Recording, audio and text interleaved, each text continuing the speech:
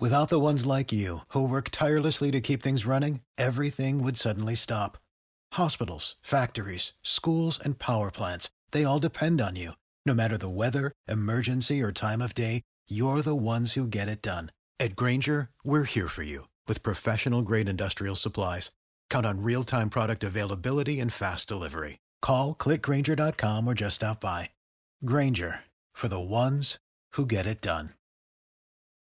What's the easiest choice you can make? Window instead of middle seat? Picking a vendor who sends a great gift basket? Outsourcing business tasks you hate? What about selling with Shopify?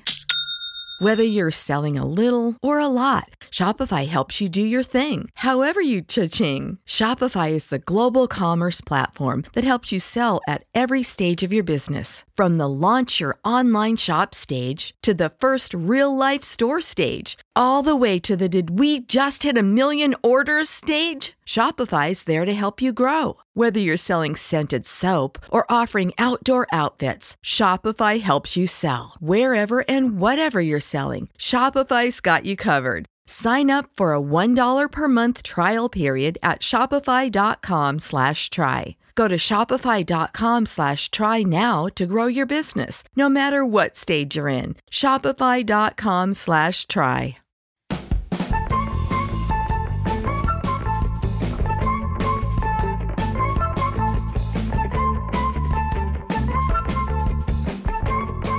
Hello and welcome to Rain Stop Play, and welcome to a Moeen Ali special. Yes, we will be spending some time reacting to Moeen Ali's retirement from Test cricket today. Quite a lot of time, I suspect, because he deserves that. We'll be rounding up some IPL action, the County Championship, and a few debates about some words that have been changed in the cricketing lexicon, as well as the English summer next year. So lots to talk about. There's not a lot going on at the minute, but there always is at the same time. I'm with Zach and I'm with Glenn this week. Glenn, happy birthday. I think we did a pod on your birthday last year, I want to say, as well, which is kind of mad that that's a year ago. But happy 25th. How are you? Thank you. We did a Bob Willis Trophy special, and I was in Denver. That was it. That was the one. Yeah, no, it was a really good pod, and I can't believe it was a year ago. Yeah, I'm all right. I'm not feeling 100%. There's a bit of a kind of cold thing going around the city, which is really unfortunate. Is it like Freshers flu? Have you got Iowa Freshers flu? I think it's basically that, and it's just really frustrating because, it's just enough to kind of ruin your mood for the day. You can still kind of crack on and do stuff, but you're just not operating at 100%. Again, so I want to enjoy my birthday and struggling with that, but glad to be on the pod. Lovely to chat to you both on the B-Day. So yeah, looking forward to a good chat in the next hour or so. And Zach, how are you over in Leeds? It's quite autumnal with me in Birmingham today. I'm quite cozy. What are you saying? I'd love to say it was autumnal. It's more kind of end of the world rain here. It's absolutely just a normal day in Leeds, isn't it? It's been all right, to be honest. We had a really nice, sunny weekend, but now it's just, it's setting now. Autumn is coming. Is coming. Absolutely. Right, let's get into it, boys. As I said at the top of the pod, we're going to start with the Moeen Ali announcement. I was quite surprised by this. I'm looking forward to hearing your reactions on it. So at age 34, Moeen has called it quits from the Test team. So he'll still be playing plenty of white ball cricket for England and for his various franchises. 64 caps, 5 centuries, 195 wickets, just short of 3,000 runs, averaging 28 with the bat. Let's reflect on his Test career a little bit, boys. And actually, I'll come to you first on whether you're surprised about this. I wasn't quite ready for this. I see it now, and reading the various interviews and really thinking about where Moeen was in the Test team, I sort of get it. But Glenn, were you a bit surprised when you saw this news?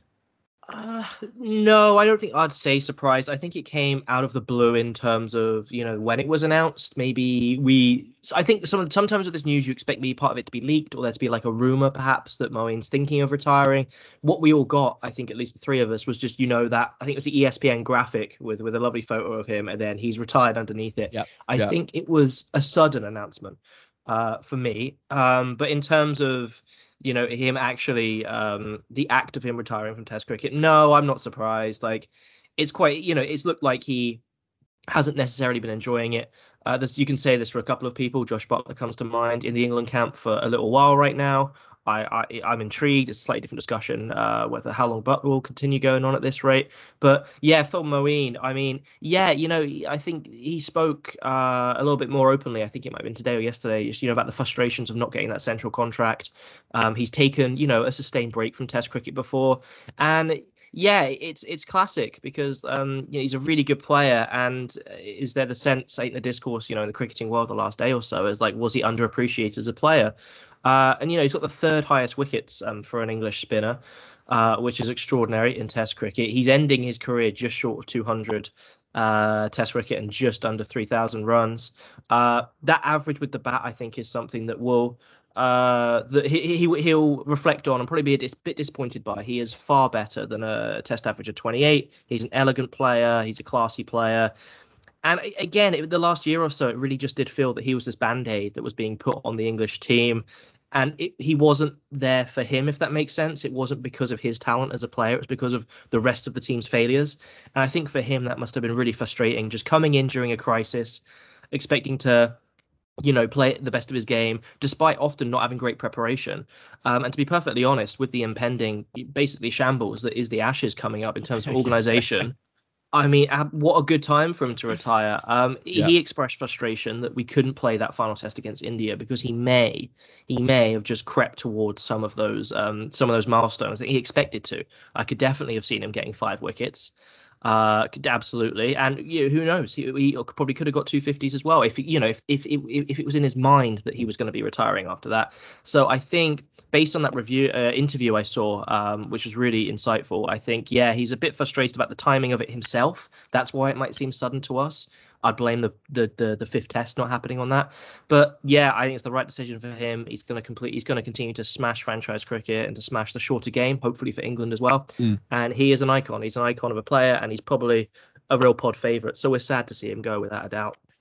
Yeah, definitely. And I think just falling short of 200 runs and 200 wickets and 3,000 runs kind of sums up. Be sad if it was under 200 runs. An icon who scored 200 runs in 64 Test matches. It's a shame. It just sums up his career that he just fell short of these quite important milestones for an all-rounder. What's the other one where your bowling average is below your batting average? He was near that but couldn't quite get over the line.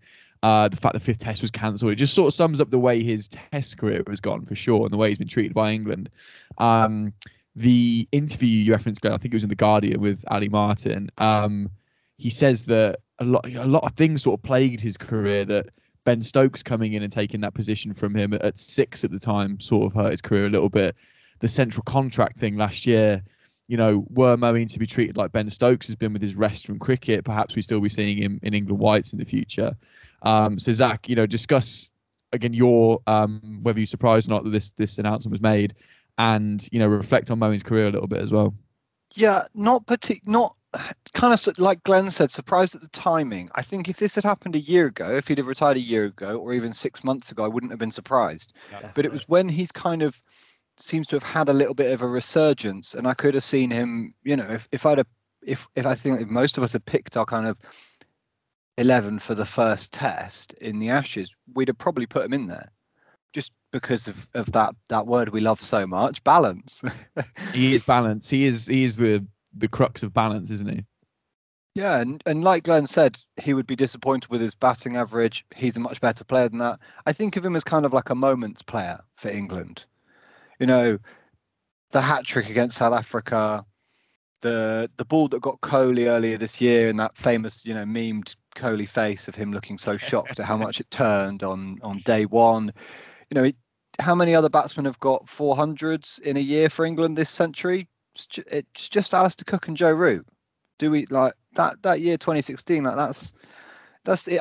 It's always forgotten about when it was mentioned when Joe Root got to that figure, and it was he's matched Moeen Ali's year in 2016. I was like, wait a second, Moeen Ali was that good in 1 year? Like it was, it kind of even like shocked me that I'd managed to forget that, but also that he was so good and he still gets, there's never, I feel like he doesn't get, he's undervalued, maybe not in some ways. He's such a polarizing I think people either love him or they kind of just, don't see where his values at, but I love him. I know we all do.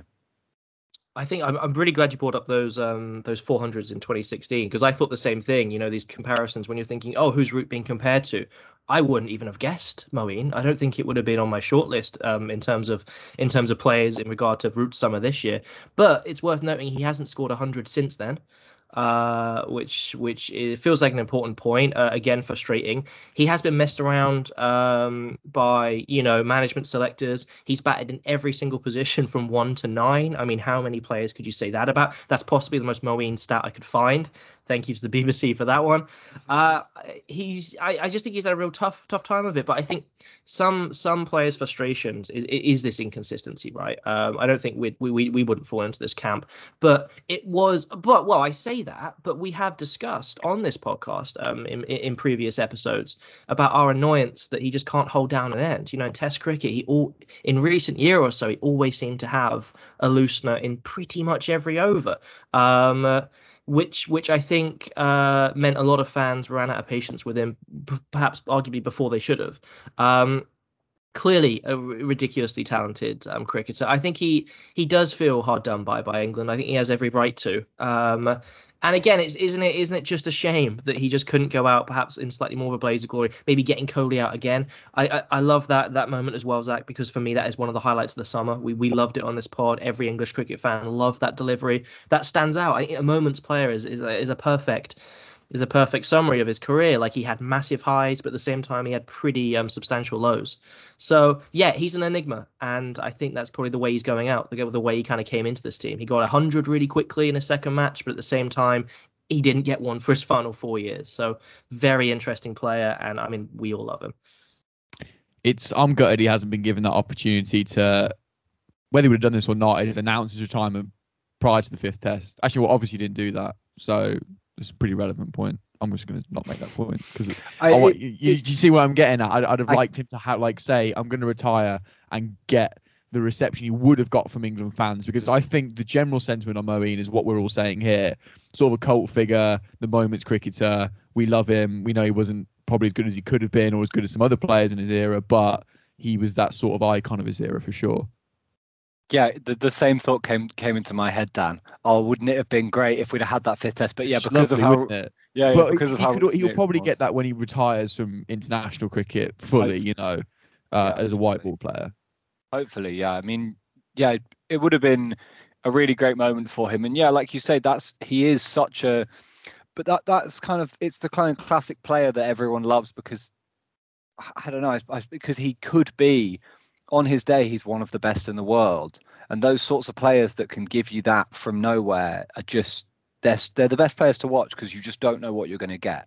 It's why we love players like Rishabh Pant, because again, on their day, best player in the world, and Moeen Ali can be one of the best batsmen in the world. On his day, he can be a world-class off spinner as well.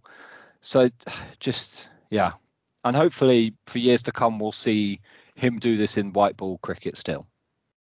And just one more thing, it's got to be noted that he, is an inspiration for other British Muslims who want to play cricket, especially Test cricket. We've talked at great length in the last couple of pods, about the Yorkshire Report, about underlying systematic racism within the English game, and seeing someone like Moeen play so beautifully, be an inspiration. He had his wristbands on in support of Gaza as well, which became a bit of a controversial incident. But someone who a proud British Muslim playing exceptional cricket, and just seems like such a welcoming guy as well. Of all the Test players who I could sit down, get a coffee with, and have a chat to, he would be on my shortlist, very, very high on there. I think he's definitely that personality that we all really admired, and hopefully, as he said in that interview, that he can inspire the next generation of other British Muslims to get stuck into cricket and to play at the highest level.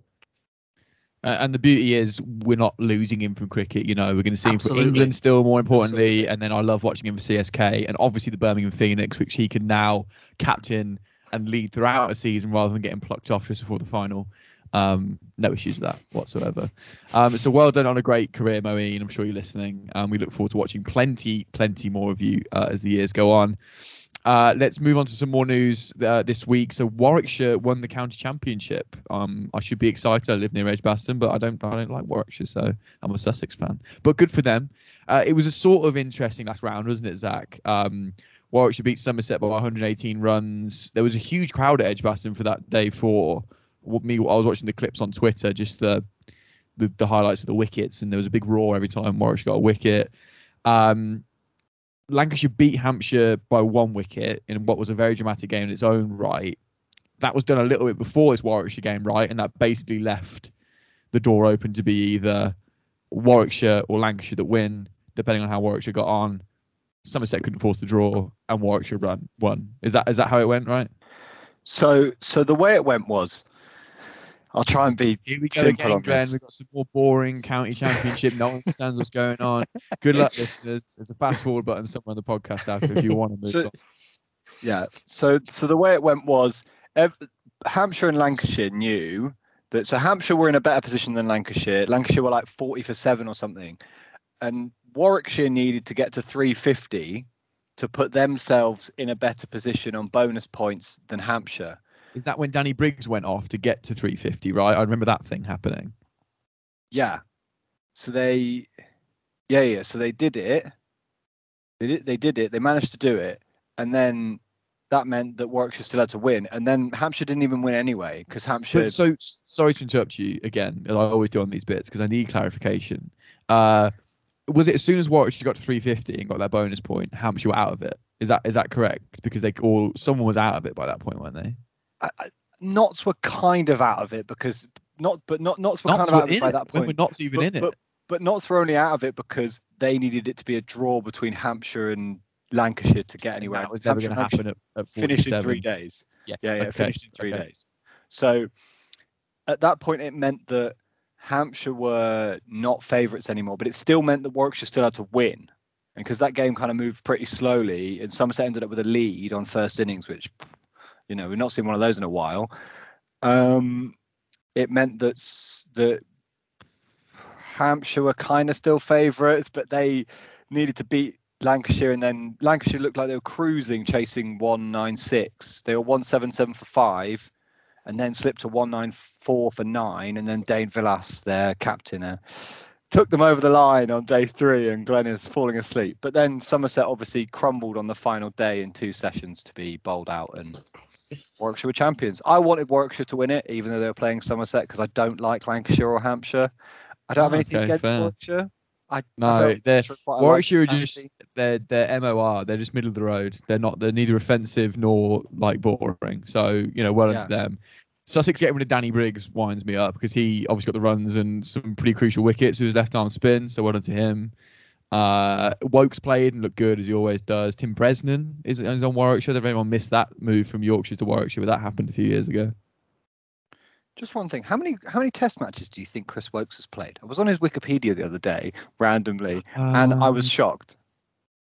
You were shocked. I reckon you're shocked in how he's probably been playing since 2014. So Moeen's played 64. They are a similar age. Should we do higher or lower? I'm going to say it's going to be a lot less. Let's say he's played 32 times, exactly half. What do you reckon, Glenn? That's exactly where I was going. I'm going to 28. Wow, okay. It's 39. I thought that was not that many. It's not. I was going under. I was going a little bit. Yeah, I was just going 4. He played 4 times. No, I think that is quite a few for Chris Wokes. I don't know. I kind of thought I feel like he's been around for so long that I thought he must have played more than that. But when you compare him to Moeen and they're the same age, I think that is quite surprising. Yeah. But I guess Chris Wokes never plays away from home, does he? So he's only good to have a handful in there, isn't he? Yeah, he's been rested today, interestingly, for the Bob Willis Trophy final, which we're going to come on to in a minute, and the whole English summer we can come on to in a minute as well. Can we just talk? I just found this result. Again, obviously we were looking at the final day of county championship, and you always get some really bizarre results. That there was a lot of people being bowled out cheaply. I just saw Surrey Glamorgan. State of this game. Absolutely mental game. State of this game. So I think 10 wickets fell across 4 days, and I'm doing a quick calculation in my head that almost 1,400 runs were scored. Surrey were 722 for 4 declared, and Glamorgan were like, okay, fair enough, that's a fair few runs. We'll try and chase that first innings score. The way around. It was the other way around. It was the other way around. It's Then over Surrey away. said, you know what? 650 is nothing. Let's put 700 on. Even better. Oh, so yeah. So anyway, yeah. One of the journos I follow was, I think it's Ben Jones. Someone was there, and he was live tweeting it, and he was just like, "What the hell is going on?" Yeah, well, Eddie Byram, who's just moved from Somerset to Glamorgan, took the first 2 wickets of their innings, and he is not a bowler. He's never taken first class wickets before. Glamorgan used 11 bowlers. Their keeper changed. Their opening bowler went to keep after like the 3rd new ball or something, and then their keeper bowled some overs. Absolutely hilarious. Ollie Pope, it was Ollie Pope's first game as captain for Surrey, and obviously he hit 200 odd. And it was 74. Him and Amler had a huge partnership, I think. Was there no Rory Burns then, or were they just giving Ollie Pope a little run around with the armband? No Burns. No Burns. Oh, they're resting him as well. But it feels like there were a couple of games like this. So if you look in stark contrast to Essex versus Gloucester, was it Gloucestershire? Northants, which was done. I think 25 wickets on day 1. 25 wickets on day 1, and it was done by lunch on day 2. That's embarrassing. And we thought the game, because the Lancashire game was at Liverpool, wasn't it? And there were a lot of wickets going in that, and we thought, Christ, this outground just sounds like Clapham Common, basically. But they actually got a game out of it. Whatever happened to Essex, I think they all wanted to get on their holidays, really, didn't they?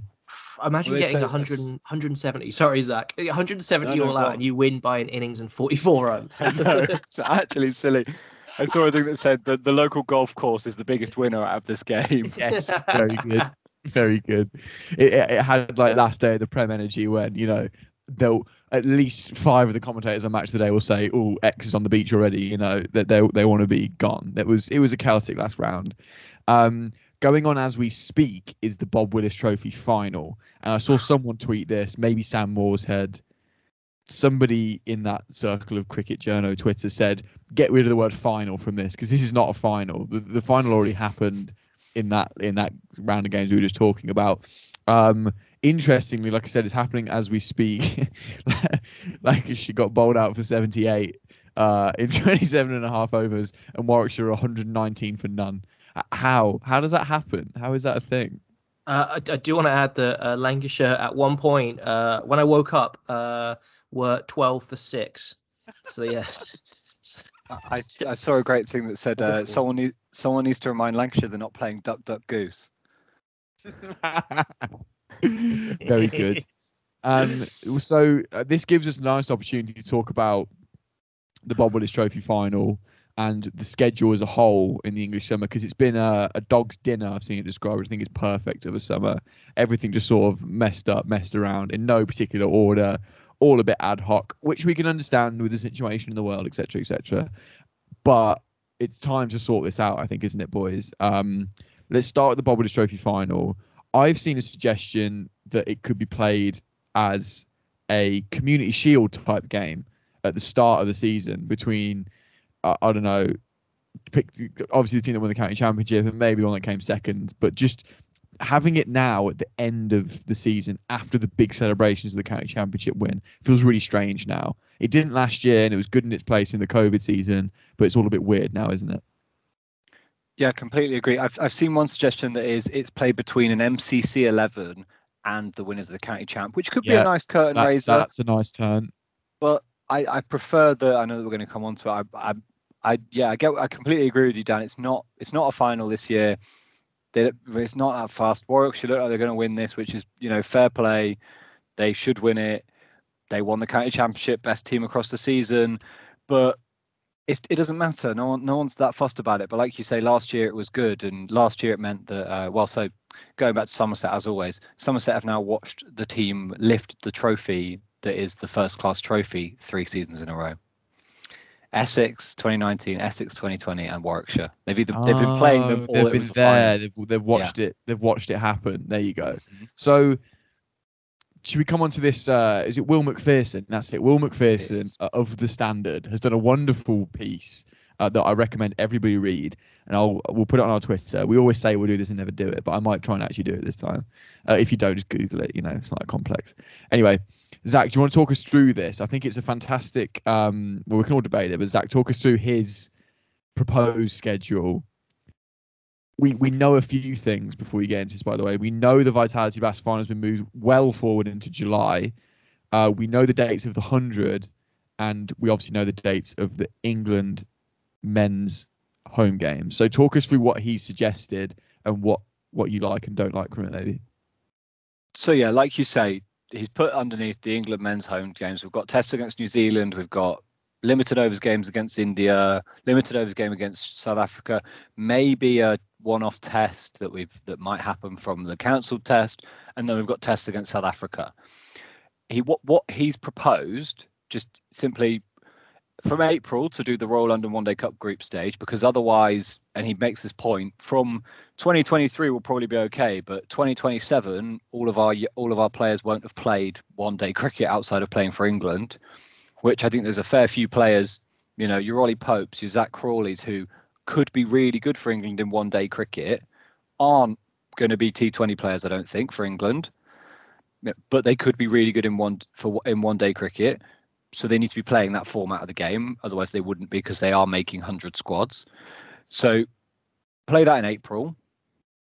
Early season pitches, maybe they're not going to be great, but, England weren't very good in the World Cup when the pitch was doing a bit. They could do with a bit of practice on the pitches, maybe seeming around.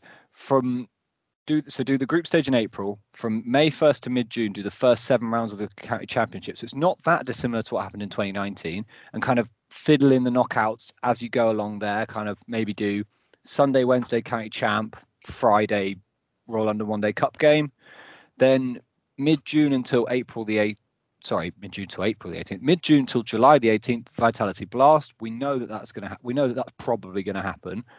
That's probably guaranteed, unless they mess around with it again. And I don't think they're going to put the Vitality Blast any time earlier than that. So, just to pinch in there, and that's going to be the Vitality Blast group stages, knockouts, final, all done.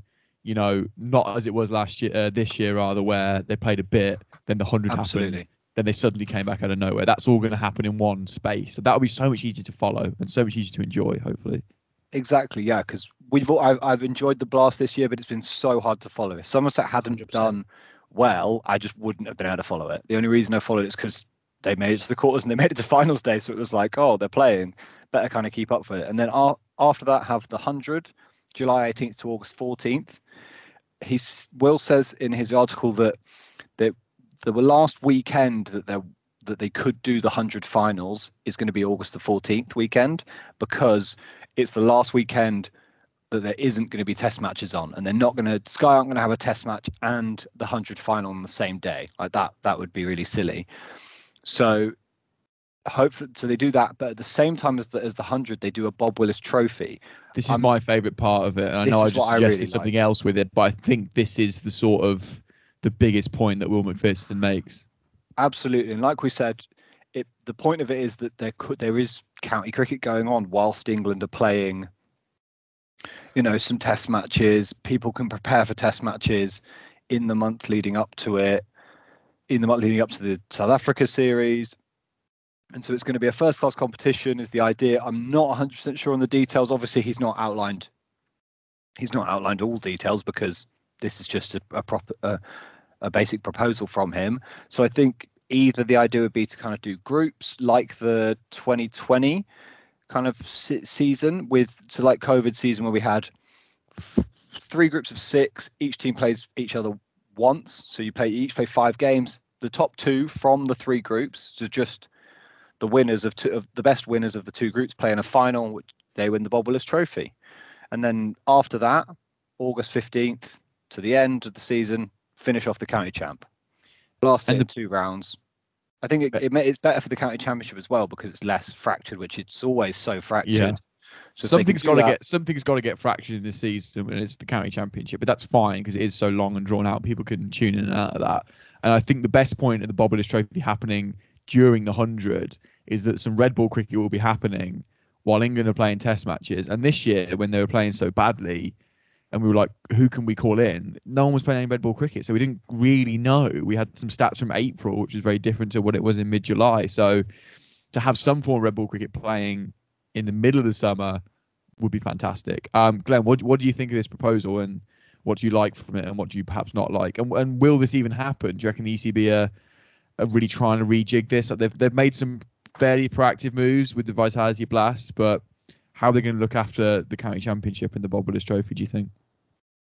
Yeah, no, I like this. Thank you, Zach, for a lovely summary of it. First of all, I mean, it's a great piece of writing. It's a really interesting article. I think it's really worth saying that it's just, really cool piece of journalism. And again, you should check it out because I think it's great to start having these conversations early doors because, again, it hasn't really worked this year. Bob Willis Trophy, love the idea of converting that from a showpiece that's in reality the antithesis of a showpiece into something that matters, that's handy. I think today, apparently, I mean, Dan, I think you said potentially a bit tongue in cheek, just before it on air, that there's barely anyone at the final right now. I haven't seen any of it so far, but attendance some of the players don't look like they're there. Obviously, Lancashire's batting lineup wasn't there. They're definitely not there mentally because I think everyone's just like, yo, it's October now, pretty much. It's raining, it's cold. Anyway, yeah, carry on with your point. This isn't where the Bob Willis Trophy final needs to be, for sure. Well, that's it. No, thank you. No, thank you for saying that because that is an essential part of this restructuring of the domestic season. Is exactly things like that don't work. Zach, I completely agree with you regarding following the T20 Blast. Had Somerset not, to be honest, quite surprisingly made it so far into that final, I would have checked out during the knockout games, as it were, because I watched Somerset. I was intrigued to see who would play next, and so I watched a couple of them.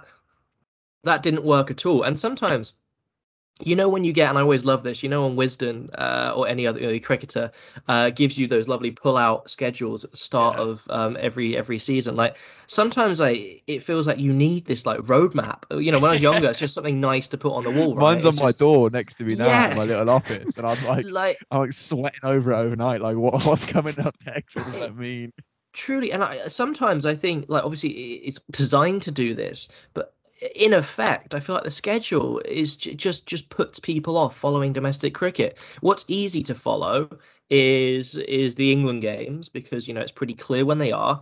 The international England matches, probably across pretty much every format, they're pretty much signpost. It's hard to miss. The 100 was relatively easy to follow this year because of that absolute avalanche of marketing, in contrast to the other domestic formats, which we've discussed at length and don't really need to go into again. But I mean, apart from that, so you have a new competition that's being marketed all day, every day, across BBC, across everywhere. You've got the England games. Apart from that, it's just an absolute nightmare. As this is like three people who love cricket, who obviously we love it enough to meet every week and hopefully entertain a couple of people by chatting about it. I personally, between the three of us, I mean Zach's obviously the most on top of it, but I feel like me and Dan genuinely struggle to keep pace with the county championship, especially. I just think it is ludicrous, and this is. And we make jokes about it being boring and stuff, but it's more a case of we're frustrated and a bit hacked off because we just don't have an avenue to follow it. Like I love the 4-day game. If you gave me a choice between watching Somerset in any format, that would be I'd probably pick that for a day if I was going to go with us or my dad, whoever. I love it. But the fact is, it's so just tangled and impenetrable at the minute for fans. It needs a complete revamp, and I think, at the minute I'm looking at this. No critiques leap to mind. I think it is obviously not going to be perfect, but yet Bob Willis, I agree with. Get the Vitality Blast, get that done early, get that in. That, in my opinion, that's still basically the centerpiece of the English cricket schedule domestically is the Vitality Blast, or it should be. Finals day is. It's not the Bob Willis Trophy. It's not the 100 final. It's Finals Day T20. That should be the spectacle. I think it's exceptional. I've been there once. One of the best days of my life. It's brilliant, and it was great this year. Put that at the heart. And that doesn't mean at the start or the end. That can mean in the middle. And that's what I really like about this. Don't know how I've answered your question. Oh, one thing, Zach, I don't know if we did cover it. When would the Royal London One Day Cup final be? Has that been announced? Is there a schedule for that? That's the only part I didn't quite follow in this piece. So I think it would work. I don't know if you remember when Somerset won it in 2019, the kind of knockout rounds and final would work in a similar way to they did then, where they kind of pieced them together in between a couple of county championship rounds in May. So I do remember that because I was at that final and I was very hungover. So I think that was a great day. Well, again, one of the best days of my life. But yeah, that was earlier than October, earlier than September. That is for sure. there's a great story around that day as well, but it's not suitable content. I was gonna delve more into it. There was the England Ireland game as well, Glenn, but we can't talk about that one. You just like to rock up to a few games a little bit worse for wear, and that's fine. However you want to enjoy your cricket. So yeah, go check this standard article out. It's really cool. He makes some other great points that we haven't been able to get into. About having the Royal London One Day Cup in April balances out the issue with the ball dominating so much, which it would if the county championship was held then. Some really great points, and it feels like the ECB or whoever puts this together do need to get every competition they've got to sort. Get a massive table or something in a big conference suite somewhere and just start again and piece it together so it makes sense for fans, more importantly, and obviously for the well-being of players and making this work for the England national side. It's an unenviable task, don't get me wrong, but it feels like this one we've read today has really done a good job of it. I think what they should do is just send Will McPherson a blank check and just say, "Cheers, mate. Sorted it." Honestly, take this. This is it's not perfect. Nothing would be, but this isn't bad, is it? Or the CEO of the ECB is not looking like he's going to be around for too much longer. I don't think he's getting some, some enemies. To put it simply. So maybe Will McPherson, chairman of the ECB. Yeah, why not? Bring it on. Bring it on. Well done, Will. Great stuff, and gave us some good talking points there. Should we do one more bit of English cricket before we move on? And it's happened a while ago, it feels like, but it was a fun day on Twitter. Well, not fun, pretty toxic actually. The MCC have replaced the word batsman with batter in the official laws of the game. I don't care. This is fine. I think this is most sane adults' opinion. It's like, I don't care if they change a word. They could change it to, table. They call everybody a table. I don't really mind. But obviously it caused a bit of stir on Twitter. Piers Morgan picked a bunch of other cricketing terms that should be outlawed, which pretty much already have been anyway, because people don't want to say those things anymore. A little bit on that, boys. Zach's written in our notes that he's gonna walk off air a la Piers Morgan because he's so angry about this. I know you're not, Zach. That was tongue in cheek, but that it has done a little bit of that in the cricketing world, hasn't it? Absolutely, yeah. It's one of those things, like you say, if it does help, make the game more inclusive, yeah, do it. But it's not the big. I don't think it's the big thing. And the fact it angers people, of course, it angers Piers Morgan. There was an article in the Telegraph that called it something like ultra woke, which is it was horrible. That was a horrible piece of writing. Luckily, it was blocked by the paywall. Haven't read it. I have got the Telegraph subscription. They gave me loads of free time. But there's been an absolutely brilliant article that I really want Dan to put under the thing if he can. Yeah, I will. I'll do a bit more effort on the tweet this week. That is by Isabel Westbury and Alison Mitchell. Unsurprisingly, Isabel Westbury with another brilliant article. She doesn't miss the mark very often, and it's just called "Language Matters in Cricket: Using Batter as a Step in the Right Direction." And her first paragraph. Let me just read the first paragraph because it's just a great taste of how great an article this is. Language does not matter to a number of people. Those people invariably are those with no experience of ever having been or felt excluded from something, from a sport or a movement, or really just any group of people to which they might otherwise want to belong. Sums it up perfect, isn't it? That's why this has happened. They're not doing it to piss people off. They're doing it for a proactive reason. Absolutely, yeah. And she makes a really good point in there that the word batsman's not offensive. If we're going to talk about words that might be offensive, the word maiden might actually be one we could focus on a little bit more, because it kind of it denoting as it kind of means being like untouched, which is, it's not great, is it? Yeah, Dan's face is exactly. Well, I don't know where that word came from. I didn't know that either. No, the cricketing lexicon, but there it is. Third man as well could just be third or 45. There's little things like this, and it doesn't. I don't care. The cricket will still happen. You know, Exactly. Moeen Ali will still hit good cover drives. You know, it doesn't mean I can't do that now. I'm called a batter. You know. Well, just two things. I can imagine after, an expensive multi-million 6-month ECB review, they change maiden over to a virgin over, and they're like, it's okay. We've updated it. It's Vast modern. expense. We can't play after count. Derby should go bankrupt, but they got this right. One other thing, and this isn't to make light of this, because it is a pretty toxic debate, and I for one could not care less what they call a batter. But there is a victim of this culture war. He's 15 years old. He's called Finn Hill. He just joined the Somerset Academy, and Somerset posted something yesterday. They said Somerset County Cricket Club are pleased to announce that 15-year-old batter and off spinner Finn Hill has joined the academy, and there's just a load of gammons underneath it saying, "What's a batter?" Oh, poor kid, man. I didn't even see that. Well, good We for should Somerset put it on our admin to- page. He looks absolutely dead inside. He looks as if he's just sat down for an interview about the difference between a batsman and a batter on his Been contract through day. the meeting where they had to change it. I mean, good for the Somerset admin to remember that, because that will happen, and it happened in people say batsman still.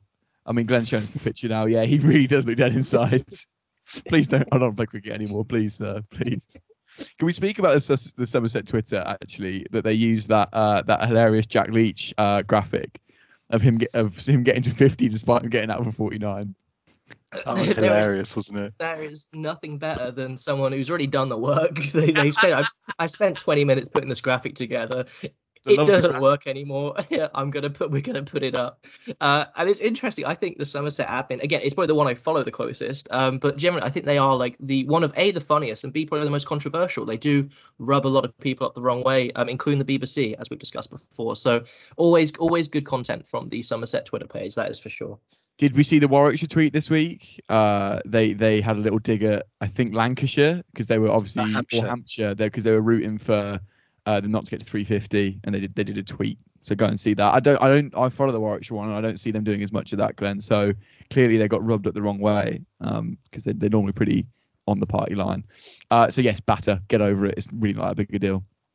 My favourite admin is Yorkshire's admin gets really excited when Yorkshire lose a wicket, and it's just hilarious. It's like, oh, balance is gone, and it's just being so excited about their own team doing badly.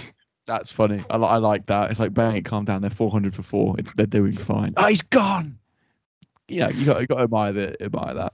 Right. What else we got to do? I've titled this section IPL chugs along, because it does chug. It just sort of moves like a sort of unearthly machine, like something from Mad Max that's fueled on skulls and people's money. And I'm really not that into it anymore, as you can tell. So I've not just fueled with rupees and Test cricket's tears. People's rupees, man, just pouring into it, and the fucking Tata Safari. That's what's being driven. A Mad Max Tata Safari. Anyway, Zach, it's chugging along. What's been happening since we were last on air? It's starting to take a bit more shape now. Everyone's getting back into it. Yeah, I mean. Yeah, exactly. See, generally, you're not even into it. See, yeah, there we go. Well, not that much has happened, to be fair. No, genuinely, Delhi are good. CSK still good. Mumbai Indians really not looking good. Surya Kumar's just gone for a first ball duck, and Bishnoi's on a hat trick. One of my favourite cricketers in the world, Ravi Bishnoi. What a man! Sorry, he's on it right now. I see they're 16 for 2. Yeah. It's about to be hat trick ball. So come. Well, I'll keep talking, and I'll keep talking, and then when it happens, go mental. Go like Yorkshire account mental. Yeah. Exactly. So yeah, Mumbai Indians have looked pretty poor, which is interesting. This is kind of usually the time of the season when they get good. It's obviously it's not like a normal get. It's not like It's not like a normal season, so they haven't had chance to build up. Everyone else looks pretty bad, particularly Sunrisers, although they did get a win yesterday. They did win with Jay Roy at the helm, so that's fun for us as England fans. That was good. Yeah, so it's nice to see. Warner can't buy a run, was dropped yesterday. They are already out, so it's kind of a chance for our teams, but it's also funny because Warner would probably really like to have a chance to get into form before the T20 World Cup, so quite funny. Also, my boys KKR are, going to be winning the whole thing, which is quite fun. You did declare this in the chat a couple of days ago, so we had to get that on recorded evidence on a pod, so that's good. Yeah, well, they beat Delhi and they beat RCB, so it was kind of like two of the three teams that have been good. RCB were good, but they're not good now. It seems they just look awful again, which is so funny. Although they beat Mumbai in one of the games that was just the weirdest game ever because Jameson got replaced in the attack by Dan Christian, which was just funny because they paid so much money for Jameson, and then they still ended up winning very, very comfortably. And Mumbai crashed and burned trying to get to 150 and ended up getting all out for 110. But yeah, KKR lost to CSK, but then won earlier today, so they are going to win it. Shubman Gill's going to win them the tournament. Chakravarti looks good. The fact that Sunil Narine isn't even a reserve in the West Indies squad looks worse and worse by the day. And yeah, he's just bowled the hat-trick ball, and it really wasn't very good, but it took a leading edge, but it was kind of all along the floor, so very disappointing. Ravi Bishnoi, what a player.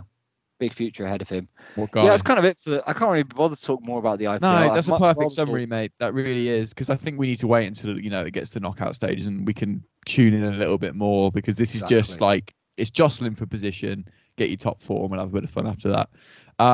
We must talk about England women. They beat New Zealand. I think it was 4-1 in the ODI series.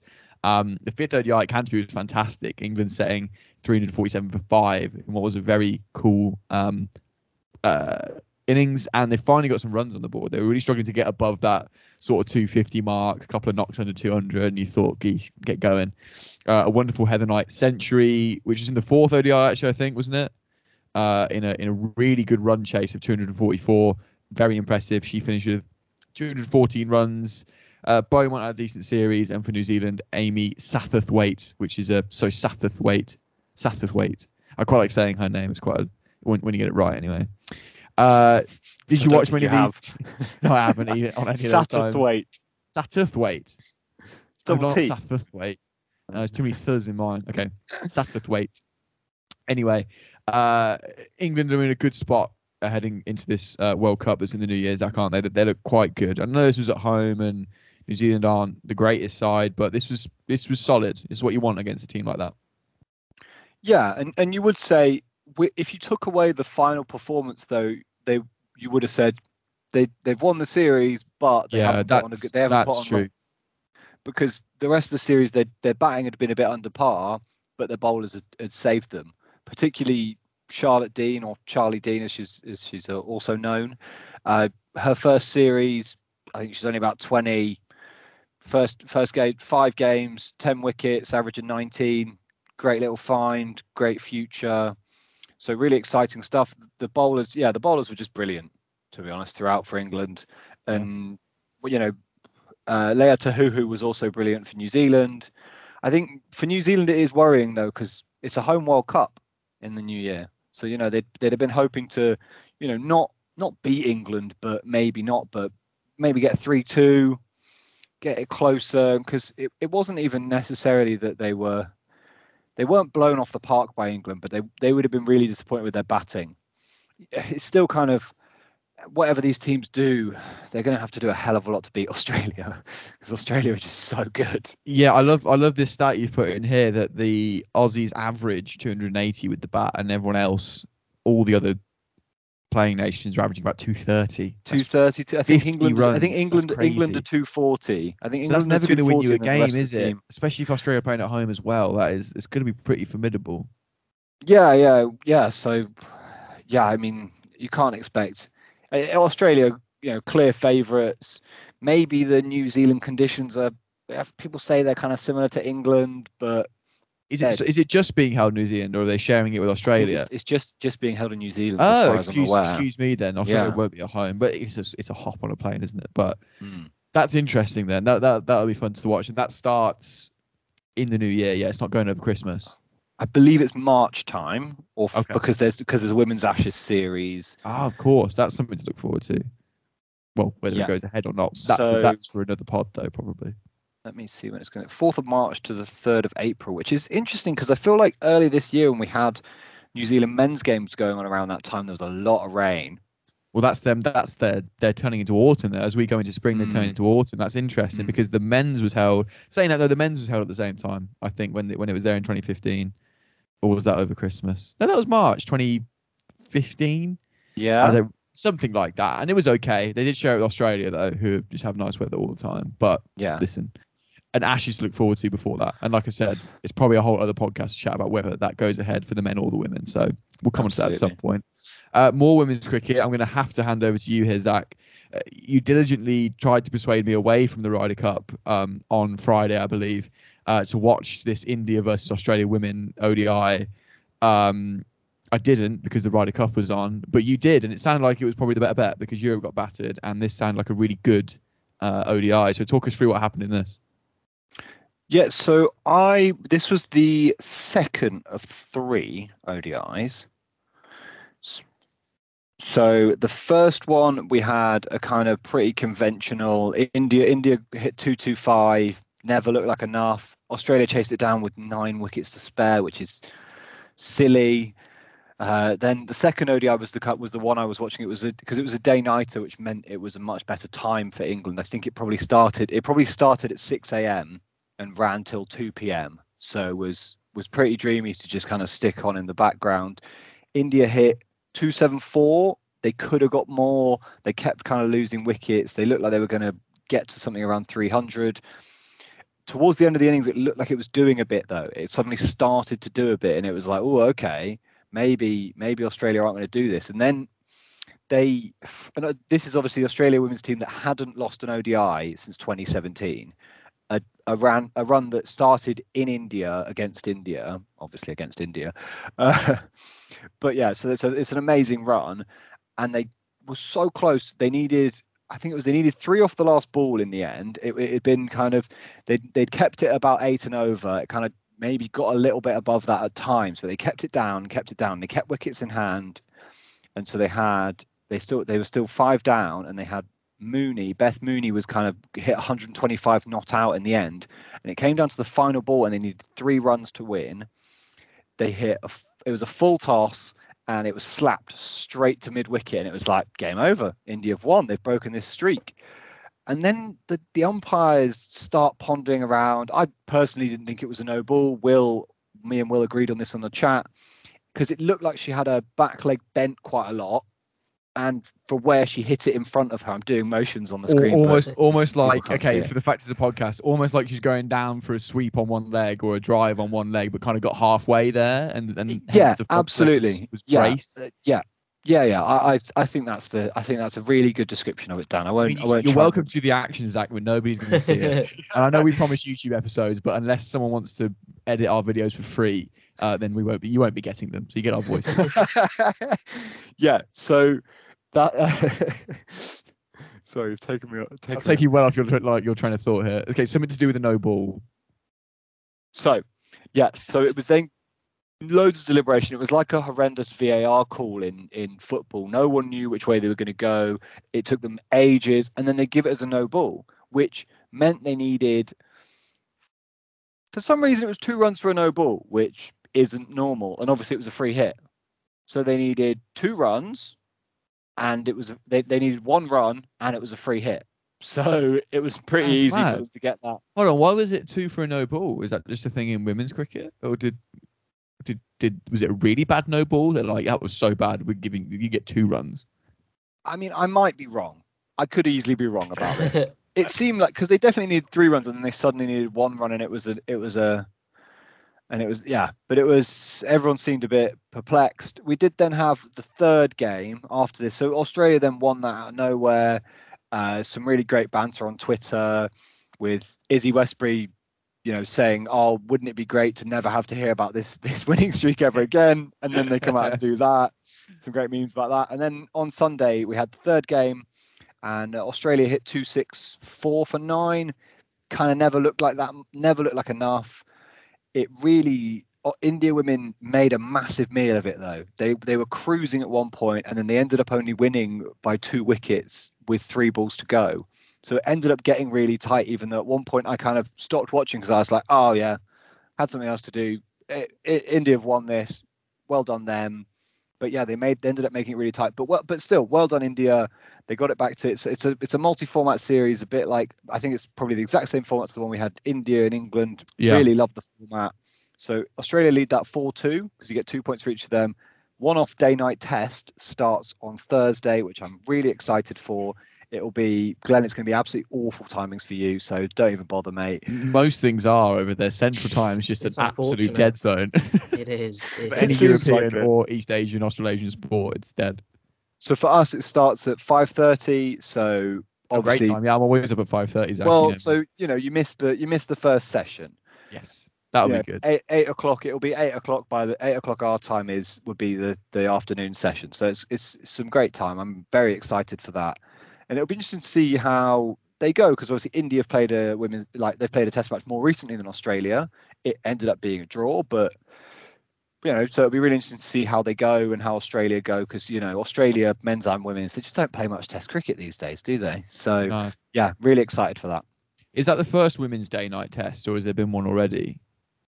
So this will be the second ever women's day-night test. Both have been in Australia. The first one was during the last Ashes series in November 2017. So it'll be interesting to see, will India make the same mistake, or will Australia make the same mistake England did in the day-night test earlier and just go for medium fast bowlers? Zach. It does a bit under lights. Exactly. Can't wait for that discourse to come back. Yeah, it does a bit under lights, so they have to play all of their seaming options. There are there's a couple players at least that that could join in this game. They could join my magical list of players that I love that have got centuries in all three formats. List. Go on. There are a couple of Australian women who are missing out, who are missing just that one. So it'd be interesting to see if they get a guy. I think Meg Lanning, the Australia captain, is one of them. Are there any women on your list? Because it feels like there's not enough women's Test cricket to allow them to get the Test century, and then also T20 cricket is quite hard to get it in as well. You said there's one. The only English person on there, Heather Knight. So yeah, Meg Lanning is missing. Oh, that was last year, wasn't it? I remember that now. Meg Lanning is missing a test century on that. She's got 2 T20 ones, 14 ODI centuries. Elise Perry. And, maybe again, not I think Elise Perry's missing a T20, yeah, as well. Yeah, missing a T20. Got 2 test centuries, missing a T20. Standard. Yeah. Got 2. Oh, bloody hell, that's impressive. So that's plenty of women's cricket going on, and a lot to look forward to with the Women's Ashes and that India-Australia series going on as we speak. That'll do for the cricket this week. But before we leave, Glenn, I must hand over to you to update everyone on the FPL League, of course. Thank you to everyone who joined. Can someone get in touch if they listen to the pod and play in the league, please, listeners? Because I tag think us on Twitter. Please tag us and that you listen and play. That would be huge. And we're at the end of the pod now, so I'm not sure how many people make it this far. But please let us know, because I tweeted it out with a hashtag fantasy football link on the tweet, and I think a bunch of people just joined. I don't know. Anyway, Glenn, how who's winning? How are they getting on? Where are the pod hosts? Unfortunately, Will's ill today. Get better soon, Will. But we wanted him on, obviously, to hear about what he had to say about cricket. That's why we want Will on the pod. But also to defend his wildcard choice, which was hilarious, and some of the transfers he's made. But fill us in, Glenn. How's everybody doing? Yeah, all right. Thank you, Dan. Yeah, and thank you so much to everyone who's playing. We have a pretty mammoth 47-person league, which in terms of ones that I'm like part of, that I'm not like a bit of a rando, like a Brentford fans one, or like Somerset one, whatever it is. Like this is like the biggest one I'm in that has like a load of people I know, which is lovely. It's a competitive league. I'm not too sure where to start. I'll work from the top down actually, because I want to finish the pod with a sharp critique of Will's horrendous choices. So we have Evan at the top. With a very, very tidy 427 points. So they're occupying the top spot. Closely following them, both on 415, is Joshua with Bless FC and Tom with Pint of Wine, the old Sam Allardyce special. We love to see it. Then it's a pretty competitive field. I'll bring us down to seventh and 8th, where 2 of the pod co-hosts are engaged in a lively battle. I am snuck in at number 7. I'm wedged in between HH United, who are 6th. Hamad's doing very nicely just above me, and Daniel Parker with It's Brittany Klitsch, which is probably my favourite name in the league. I think it's a real cracker. I do it every year where I Google funny fantasy names, and that felt new to me. I hadn't seen it. It is a good one, though. I can't come up with that. Am I clever? Oh, that's why it did surprise me. Anyway, Thanks, mate. yeah. So Iowa City FC, which is pretty dull, so I'm not going to take many plaudits for that. It's better than your name 11. Loads of people do that, and I used to do that a lot. And I was like, no, get have some creativity. So we're doing all right, actually, me and Dan. So representing, the pod. Yeah, we're 7th and 8th. There is nothing. There's 6 points between us. There's a clean sheet in fantasy football terms between us. I had a pretty okay week. Ronaldo captain, like most of us, didn't deliver for anyone. But I did bring in Andros Townsend as my 5th midfielder. Usually I've gone, 4-4-2, pretty steady. Townsend, brought him in 10 points. It was a penalty. I love a 3-5-2. That might be it for the short, before the wild card, might be the short term future. So very solid there. We're going to scroll a little bit to find Zach, who's not doing too badly. No, not too far at all, actually. He's 12. He's 12. We'll scroll a little bit. 13 points. There's 13 points between me and Dan. Two clean sheets and a bonus point. He's doing very nicely. 50 points, 389 points for you in total right now, Zach. So solid, I'd say, in the grand scheme of things. That's probably a Europa League spot if you kind of, try and make. Yep, Zach, pop in. I'm also, top of a couple of my other leagues because that shows how bad everyone else is. I'm doing really well in the other leagues I'm in, and the fact I'm, Glenn, 8th in this league suggests that we've got, including yourself, 7 very good FPL players who may or may not listen to the pod. One person in my home league in Dorset has, I think, almost 450 points and is in the top 10k in the world, which is pretty extraordinary. Who? That's Boris, Zach, a friend from is having an amazing season. He went to the same high school as us growing up. What have his shouts been to get him up there? A couple differential captains, or has he just been on template for the whole season and stuck to it? A differential here and there. Uses wildcard to great effect about 2 weeks ago. Got a massive haul on his wildcard that just pushed him right up. And just, I don't want to keep listeners for too long, but I am going to scroll right. Sorry, it takes me ages to scroll. The rest of the pod's down there. I feel bad. Will's not here to defend himself, but I don't think he deserves the air. I don't think he deserves the airtime, quite frankly.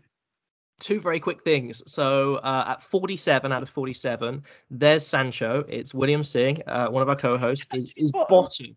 He is propping up 46 other managers above him with a paltry 273 points. What's immensely depressing about this? 2 quick things. Number one, Tim, our Southern correspondent, another co-host, his ghost team, which I think has had 2 transfers since we started, is about 5 places above Will. Love a good ghost team. Love a ghost team that works efficiently. He's had his captain. Tim's had his captain on Ivan Toney all season. It's actually come through the Wolves game, goal and assist, and a cheeky assist against Liverpool. It's just kept him going. But what's particularly sad about Will's team is that he played his wild card a week ago, and it's just atrocious. It is just absolutely shambolic. His midfield is like MacArthur, Nakamba, Villa. Marvelous Nakamba is one of the strangest transfers I've seen in the history of the game. And the way he defended it was that he's a starter. He plays every game. He's played 90 minutes once this season, and then has played 0, 27, 10, 50, 0. So 5 points in total. 5 points in total for the season. For some reason, Will decided to keep Tomiskas, who is a cracking little fullback for Liverpool, but he takes up that 3rd Liverpool spot and is now on the bench. Very odd decisions. Anyway, the week he played the wild card, and I'll end with this, was game week 5 last week. He got 51 points. That's not the worst. I've played a wild card and got 34. That's fine. However, we warned him that he basically, for listeners who don't know the team, he put all his money in Ronaldo and Lukaku, binned off his midfield. Awful stuff. This week, he fell to the foot of the table with a dismal 26 points. He got 5 points from his defenders. He got 13 points from his midfielders. And from that money spent up top, about 26 million, he got 6 points, including his captain. I mean, and his bench is Locadia, Tomiskas, Nakamba, none of whom play for their teams. No depth. He's got no depth. Locadia hasn't played for about 5 years for Brighton. So it's agony. I'm sad he's not here to defend this on air. It's tough. I don't want to just have an onslaught with this poor bloke. No, but no. results. We'll let him at the top of the show next week. We'll bin the cricket off at the start of next week, and he can defend himself. Defense, but results speak. It's a results-driven business, fantasy football, and currently he's bottom of the table. What's his team name, Glenn? What's his team name? Where's Sancho? Which could be where's the points at this point. What's the point? Just call it off. And that's me done for the pod. Yeah, thanks for that, Glenn. Great summary of our FPL league. I think you can still join it if you haven't joined yet. The You'll probably overtake Will. You'll overtake after a week. I'm not sure if you can join with your points already on there. You might be playing. You and not be in the can't. league. I think you can. I think you can now. I think it's something they changed a couple of years ago that you can now. Well, please join us then. If we can, we can retweet the link. We'll retweet the link. And please do. Even if it doesn't accumulate, and you start in game week 8 with 0, and you then beat Will, we will give you, cash. We'll give you a gift. We will give you cash. There will be a gift if that happens in the mail. Wherever you're from, wherever you're listening from. Game week 38. Give us your address. Brilliant. Awesome. That was a really fun pod, boys. Glenn, thank you for joining us on your 25th birthday. Enjoy the rest of your day. And I look forward to doing a pod on your 26th birthday as well. Let's make it a hat trick next year. Let's make it a tradition. Thank you. It's been a wonderful way to start my birthday. Could not have been a better way. So thank you both for having me as always. Zach, we'll see you soon. When is your birthday, Zach? Actually, I don't know. May the 21st. So it's early season. Maybe we'll have the Royal London One Day Cup final on it next year. Wouldn't that be exciting? Hey, that'd be exciting. Yeah. Drag down there. What was that you said? Durham, Glamorgan. What a game. Yeah, what a game. We'll be back next week. We've got World Cup previews coming next week. We're going to split it into 3 episodes. Find your team, find your country, and we'll preview every single one. Thank you so much for listening this week, and we'll see you next week.